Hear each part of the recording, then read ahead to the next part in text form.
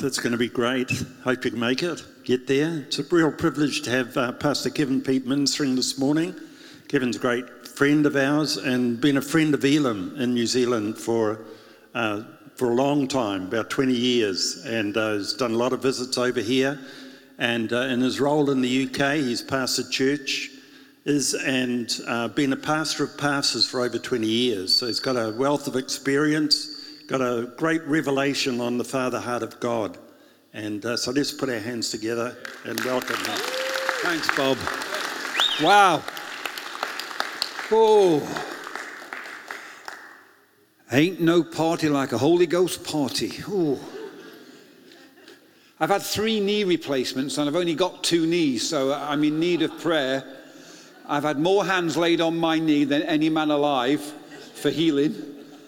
It's just great to be here with you. One of the privileges of longevity in ministry is you get to see things happen and develop. I first came to your wonderful nation with my wife, Margaret, in 2001, wasn't it? 22 years ago. It was, I always know because it was when the Twin Towers fell. And that was the year we came. And we've been to this church, I think 5 or 6 times. And we've seen 5 or 6 different pastors here in that time. But the best one's now.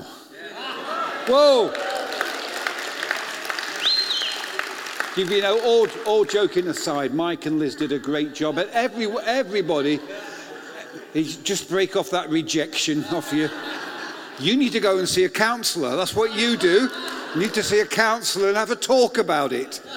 And I'll give you a clue. The first question is always, tell me about your dad. That's always the first question. But one of the joys of coming here, I've seen this church with a few humps and hollers along the years, but there's just a great atmosphere. Am I the only one who can sense the presence of God here this morning? God is here. And I don't care. I am very privileged to preach all over the place. I'm in a different church every week. And my number one question isn't whether they have a fabulous drummer like you have here. Or don't you just love the incredible cool bass player? They always stand near each other, the drummer and the very cool bass player. Just wonderful to see. But I ask myself a question when I go in churches, large or small, can I sense the presence of God? And I always have a sigh of relief when I can. Because I've got to tell you, I go to some churches where I have to really stretch my faith to believe that God is there. I know theologically He's there, but my word, people look like they're baptized in vinegar. Never mind about the Holy Spirit. But, praise God. Margaret, would you come and say hello to us and just tell us, say hello to Margaret.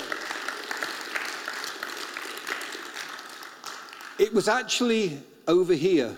First time, second time we came, or third, we just stopped pastoring in Glasgow and we were heartbroken. When God called us to leave our church, I'm a church man. I love church with all of its interesting aspects. And we came and we had 6 weeks in your wonderful nation. And Margaret began to write. And she started to write for the very first time. And now she's just completed her 10th book. So tell us about it. So I brought books before, and I know many of you have got some other ones of them. This is baby number 10 here, The Man Who Was God. We've just been singing a fantastic song, I Just Want to Speak the Name of Jesus. And the reason we want to speak the name of Jesus is because there is power in the name of Jesus. When we speak Jesus' name over our life and over the lives of those around us, He does miracles. And a while ago, I started to read afresh about the miracles of Jesus. And as I looked about every line in the miracle, there were loads of stuff that I I'd never read, I'd like glossed over. And so I thought I want to write a book with all those little details in, you know, to bring them out. And so that's what I did. I wrote the miracles. This is a 33-day devotional on the miracles of Jesus, a miracle for every day. And I just wrote, as the Bible says it, but I wrote it from the point of view of maybe a servant in the corner or maybe a child in another room. How did they see things and how did they bring out those words? What happened? And so hopefully it will bring the miracles to you in a different way. There's applications at the end of every chapter for your own life, with prayer to pray, and an application maybe about anxiety or worry, about finding peace, just everyday stuff. And so if you want to go to sleep at night time thinking about the miracles of Jesus and about Jesus' miraculous power in your life and those around you, then maybe you can find that helpful. So that's $20. You can pay by FPAS, you can pay by cash, but again, it is fantastic to be with you today. Thank you for making us feel so welcome. Thank you. Thanks, Margaret. We also accept drugs as well, if you want to know. No, we don't. Oh, I'm sorry. It's the last meeting of the day and I'm feeling a bit more like I can relax. You know, it's just wonderful. I said this morning on the first meeting, I'm not saying this because I said it, but I really, really mean it. Pastor Shane, you're at the start of something great in your life, and I'm not jealous because I'm happy where I am, but, you know, to be starting out is a wonderful thing in ministry. And you've got great mentors there, but I tell you, sat next to you, you've got a father. And I said it this morning, and I'll keep saying it. Bob is a father to the movement, and he's a father to this church. And I tell you, he's forgotten more than you know. And plug into him. He's got no ambition to lead. He's here just to help you. And I used to go crazy with some of my younger pastors. I oversaw 85 churches. So approximately 120 pastors I was responsible for. And I used to go on and on and on. And I said, I know it's great to look at the latest stuff from America or New Zealand and all the podcasts and get all your zip, zap, zoop, bop, boom, pong, ping pongs in place. And with all your tweeter, whooper, watters, whatever they are. But I tell you, there's nothing like experience and people who carry something in God. So and we love Bob. And we loved your dear wife, Margaret, so much too. We grieved with you through that. But today's sermon, do you ever wonder where preachers get sermons from? People say, it's the Bible. Yes, I know that. But what on earth makes them pick a certain passage at a certain time? And when I was pastoring, I had the privilege I could do series. So you did a character, you did a book, you did something for 6 weeks. Glaswegian people, where I pastored, couldn't cope with more than a 6-week series. 6 weeks and they lost the will to live. So it was 6 weeks and finish. Hey, big man, stop talking, you're driving me a carcass. So we had to develop these. But when I started this itinerant ministry, I've got this incredible desire. I've got about 25 minutes to engage with people, many people I don't know. So it's like a challenge every single week to try to get a connection that makes you prepared to listen. Because you know, we all have a backstage and a front stage. And this front stage looks very nice. In fact, I'd like one or two of the carpets for my own house. It's nice carpets. But I tell you, if you go backstage, you'll find a lot of plugs and a lot of wires and a lot of stuff and a lot of mess and some empty crisp packets and an half-eaten Mars bar, and you'll find probably the ashes of a former pastor buried somewhere behind there, because backstage is never as good as the front stage. And sometimes the mistake we make as Christians, we always go for the front stage. It's always about the presentation. It's about getting your 3 points beginning with Z. And if you can, well, you're a better man than me, Gunga Din. But it's all about the smooth, cool look. But can I tell you, God doesn't give a brass razoo about your front stage. He's not impressed. But he is impressed by what's happening backstage, in your heart, what's really happening in your life. We just sang some wonderful songs, and I remember A.W. Tozer wrote a quote in 1963, and his quote was, "Christians do not tell lies, they sing them." It was a bit edgy, was Mr. Tozer. And we sing these songs about you're always, and I think the worship leader mentioned it, it's hard at times. But I want to talk to you this morning about the Father's fabulous hands. And this sermon came about when a few months ago I went to the gym. And as I said again earlier, I went to the gym, but I didn't partake in the gym. I'm not built for a gym. I can't even get my leg around the bicycle because my leg won't bend. And so I do a bit of cross training, but I walk past there, as always, to get to the best bit of the gym is the spa. And we ban thin people. Shane, Mike, you wouldn't be allowed in my sauna. We kick you out, thin people. Fit people. It's all the people who've got a nice bit of a belly on them, and we sit there and soak, believing we're going to lose weight, and then go out and have a Mars bar and a pint of Coke. And so I'm walking past the gym, going past the swimming pool, and about 4 o'clock the kids are in, and kids only have one volume. So it's very noisy. So I'm trying to quickly walk past the kids to get to the sanctuary of the sauna. Then I saw one lane was roped off. And I just stopped. And something I saw is the inspiration for this sermon. And I just stood and watched this amazing little picture. There was a little child, I would think between 2 and 3, little girl. And she was obviously very sick. There was a tube in her nose. There was a pack on her back with oxygen in. And she looked incredibly pale.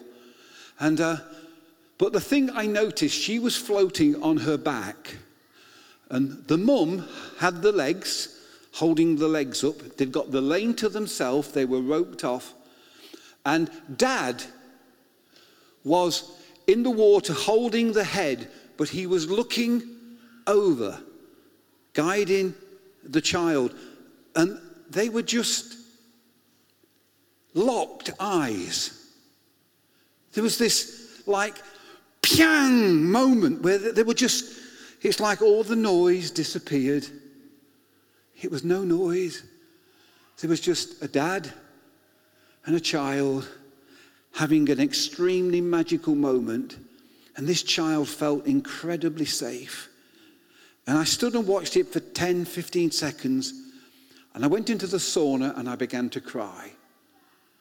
And as tears were running down my face, it was just like the Holy Spirit was just giving me a fresh revelation that was me. That all my life, I've been in Father's hands. And any claim to achieving anything is absolutely nothing to do with any talent or skill or work ethic that I have. It's all to do with the fact that he's carried me for 69 years. And the truth is, I am disabled. I couldn't speak properly until I was 18. I had a speech impediment. I used to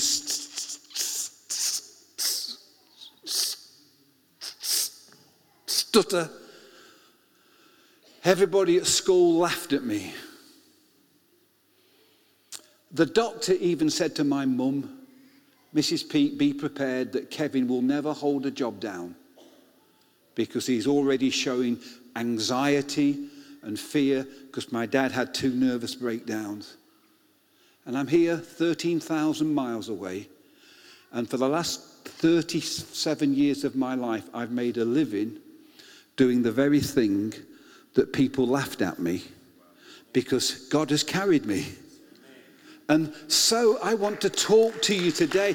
To him be the glory, I'm trying to say to you that my Father in heaven has fabulous hands, and they will hold you in any circumstance you find yourself in where you could feel like you're sinking. If Dad took the hand off that child in the swimming pool, the child would have just drowned. But Dad was holding up the child, and they were grinning at each other. And I want to share with you, if I can, 3 things about the Father's fabulous hands today. That's the title of the sermon. So this came out of me in tears, in a sauna, all thin people band, just having a moment with God.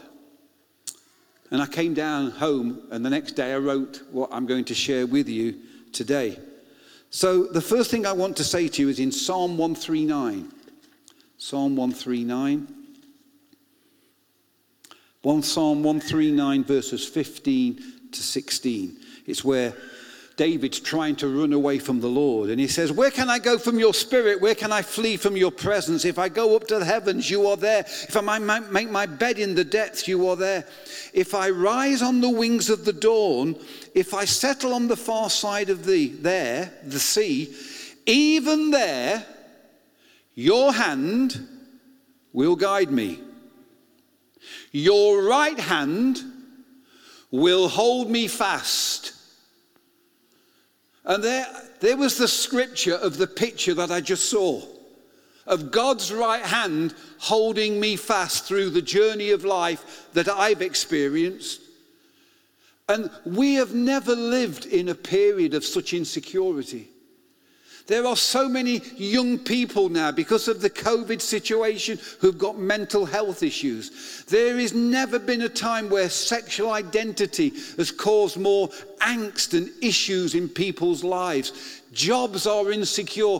It's all short-term contracts. Politics, who do you jolly believe? Wars.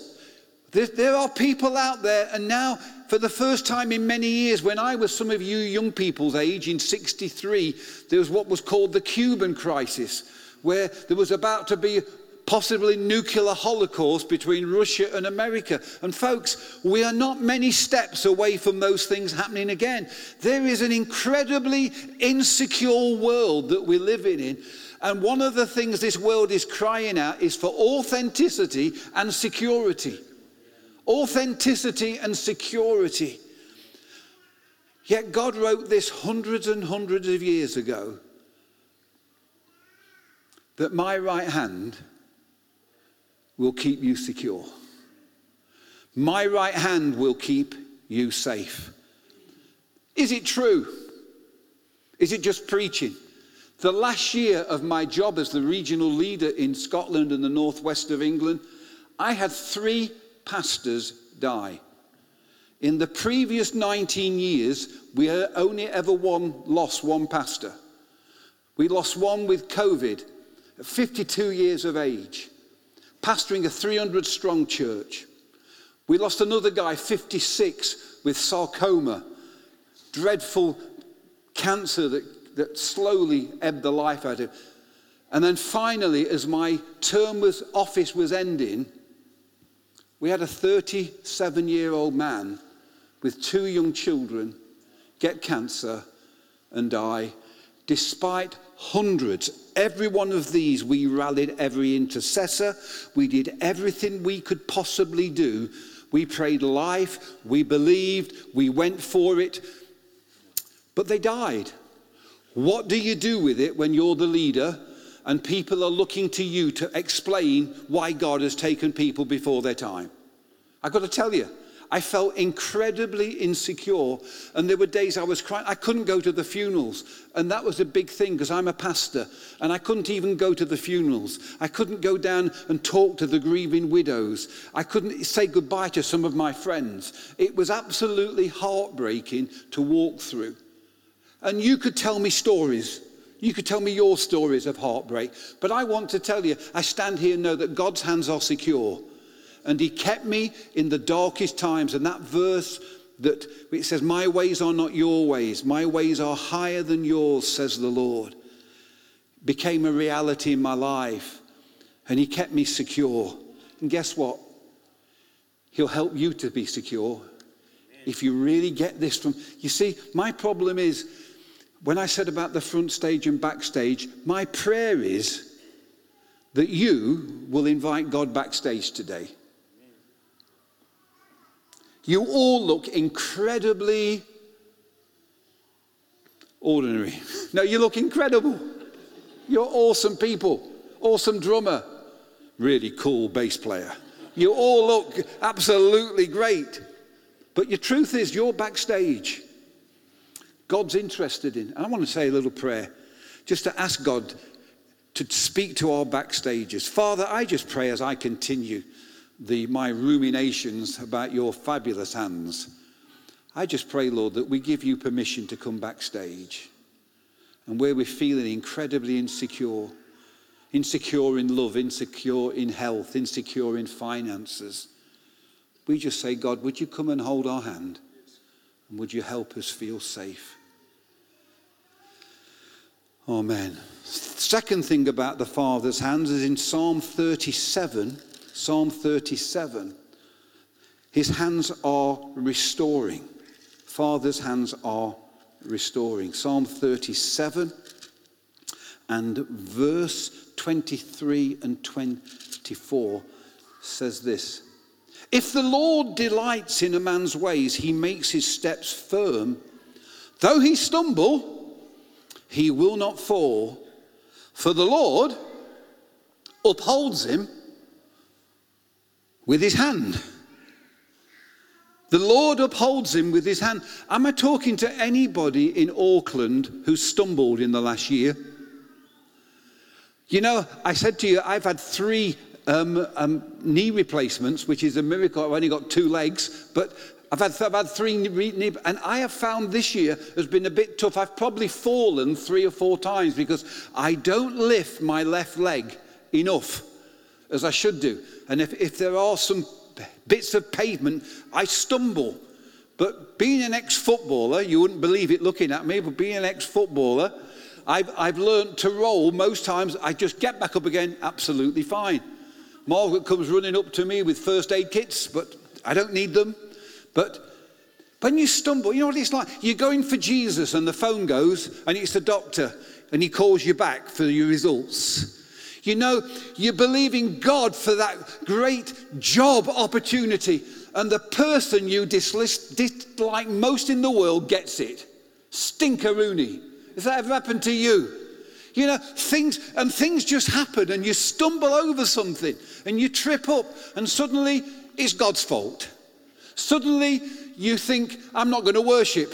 And the worship leader says, come on, turn around to someone, give them a high five and say, God is good. And you think, I'm not going to do that. Stuff you. Why should I do that? God's not been good to me today. The boy that I loved has asked somebody else out. The girl that I loved has gone off with somebody else.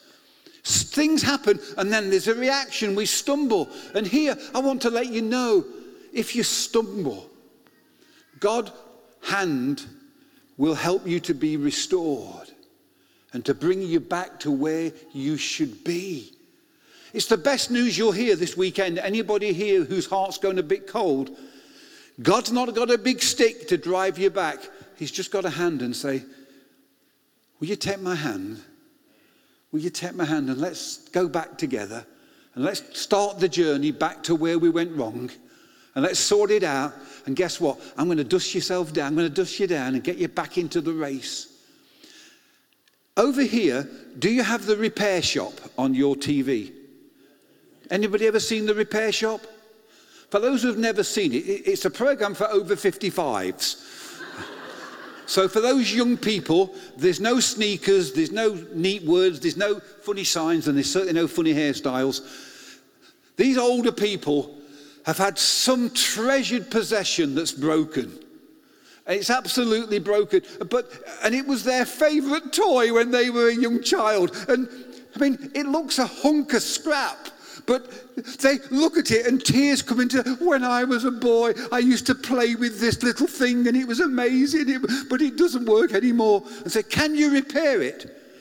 And then what they do, these experts take it all to pieces, and at the end of the show, when they're also, it's very difficult, there's lots of dents, lots of bruising, lots of rust. It's all, I don't know whether, but you know very well, at the end of the show, when they unveil it at the end, they make it like it was brand new. Can I tell you, my father is the best repairer, the best restorer of anything in the world. He can make you so much better. He can make you better than you ever were before you even began to fall. He's a wonderful restorer. I wonder today, am I talking to a man or a woman? You're thinking, it's okay for you, Pastor Kevin, but you don't know how I stumbled. You don't know how I fell. I remember preaching in a church in Birmingham about 15 years ago, and roughly where that gentleman is there was a man right at the back with his arms folded, sort of a bless me if you dare look. You know that look you get if you're ever a preacher. You've got nothing to tell me, pal. But he listened very well, and I was talking about the Father's love, and he was just got his head bowed, and he looked really sad. And I went up to him, and I said, "Excuse me, sir, are you okay?" He says, "You don't know me, do you?" I said, "No, never met you before." And he said, "I used to be an elder in this church. I was the elder. And 10 years ago, I counselled a lady in the church, which is always danger ground. And he fell in love with the lady. And they had a mess. Divorced. He went off with the young girl. She stayed with him for about 2 or 3 years and then spit him out. And he came back to the church and he just sat on the back row and he said to me, I remember him saying this to me. It's a real challenge what I was preaching. He said, "I'm finished. God can never use me again. I know I'm going to go to heaven. I am saved, but I know I could never be used by God again because I have totally blown it big time." And I said to him, very gently, "Shut your face. Would you let me talk to you just for a minute about the amazing grace of the amazing Father?" I said, "In my Bible, does it say, if you confess your sin, he's faithful and just to forgive most of your sin? Is that what the Bible says? Do you know your Bibles here? It doesn't say that. It says if you confess your sin, he's faithful and just to forgive." Yeah, now only this side believe it. I'm going to the dark side here where the pagans and unbelievers are. He will forgive. Oh. And I prayed for that man. And he had a revelation from head to heart backstage. I preached at that church a year later, and he was sat here. That told me a lot. And I couldn't wait to go up to him, and with tears in his eyes, he said, "Father's forgiven me, and I know it now, and I can go again." And he gave me this great big man hug. You know, if you're not much of a hugger, you don't really like it when you get big hugs. But he hugged me so tight, I thought I was going to die. It was just like this raw thing. Final thing I want to talk about very quickly. Final things about Father's hands. They are helpful. Isaiah 41, last verse. Isaiah 41, verse 13. It says this. Hopefully it's going to come up on the screen as well behind me, and we'll keep it up there. It says this, "For I am the Lord your God, who takes hold of your right hand and says to you, do not fear, I will help you. You know, you might be here tonight or today and you're saying, well, I feel quite secure. You might be here, you say, well, I'm quite close to God, so I don't need restoring. But if anybody here needs a helping hand to get through life, is there anybody here who needs something to help you to keep going? Keep on keeping on. Through the financial problems, through the family crises, through the faith issues, through the health things. God's promise to Auckland City Church this morning is that he will help you and he will help your hand.